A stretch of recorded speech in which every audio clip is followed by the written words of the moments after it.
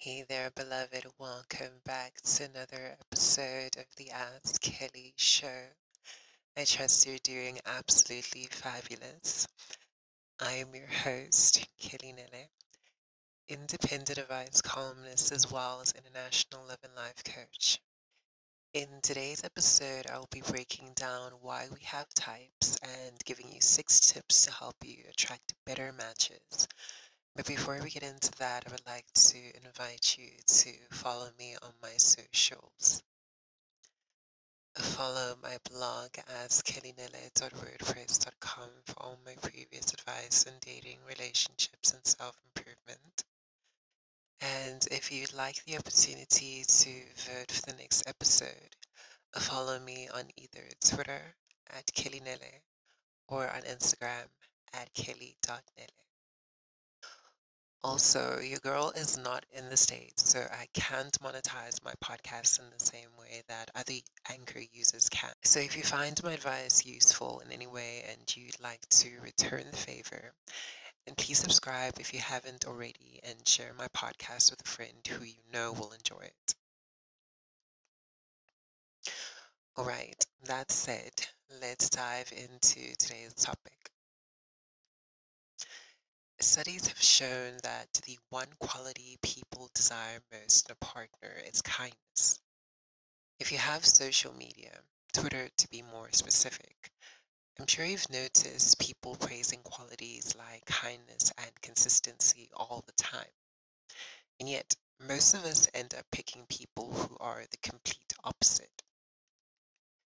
And no matter how hard we try to change our approach to dating, we always end up with the same type of lovers over and over again. You may know by now that we don't end up with people we desire or even deserve, but with people who feel familiar. For more on this, check out my series on attachment styles. So essentially, our type is usually someone who feels familiar, that is, they resemble a caregiver of ours, or someone who embodies the things that we want to be.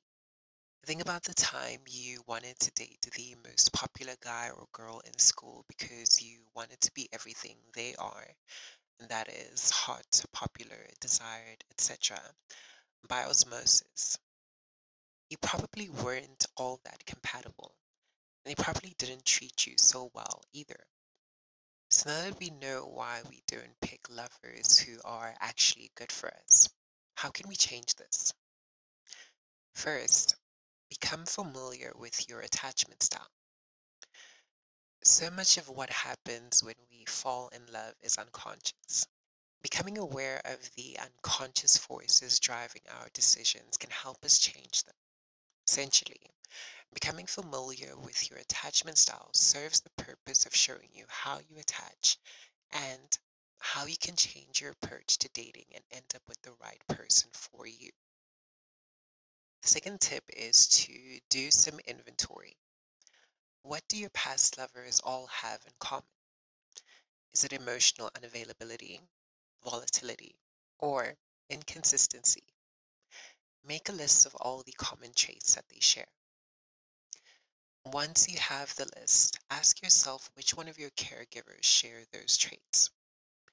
This will indicate which dynamic you're trying to recreate. What you essentially want to do is to steer clear of people with traits you know contribute to an unhealthy dynamic. The third tip is to make a list of traits you know you deeply desire, as well as traits you may have neglected or undervalued before. This list should include things like kindness, good communication skills, a growth mindset, emotional intelligence, etc. And of course, you can add all sorts of things that you deeply desire and value in a partner to this list. The fourth tip The fourth tip is to give people you wouldn't normally go out with a chance. Now, I'm not saying that you should go out with someone you don't find attractive. All I'm saying is that you give people a chance to surprise you. So far, you've been going out with the same people, and that clearly hasn't been working for you. So switch it up. Forget about love at first sight and the spark, which are not indicators of true love, and learn to value a slow burn.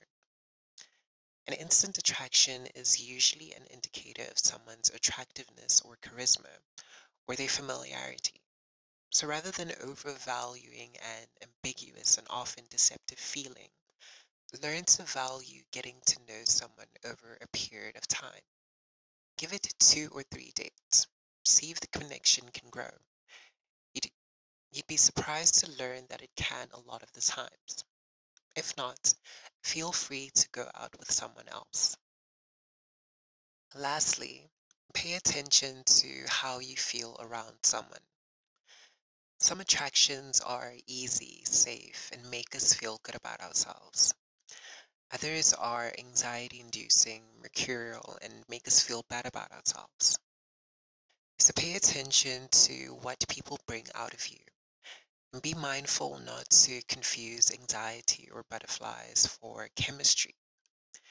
If you notice yourself chasing after someone elusive when someone good enough is right in front of you, showing up, ask yourself why. Now, a bonus tip I have for you guys is to treat the process of switching your type as an experiment. Rather than making being in a relationship the goal, let the goal be to see how you respond to different flavors of personalities outside your quote unquote favorite. So I invite you to sign up for my girlfriend slash gentleman's guide to dating program. In this program, we get to work together over a couple of weeks to transform you into a pro dater who's able to attract quality matches with great ease. If this sounds like something you'd be interested in, then click the link in the description titled Bookings. So, what is your usual type? Were they good for you or were they bad for you? And have you been able to change them? Love to hear all about it, so do share your thoughts with me on my socials. All right, beloved, that brings us to the end of this episode. Until the next episode, ciao for now.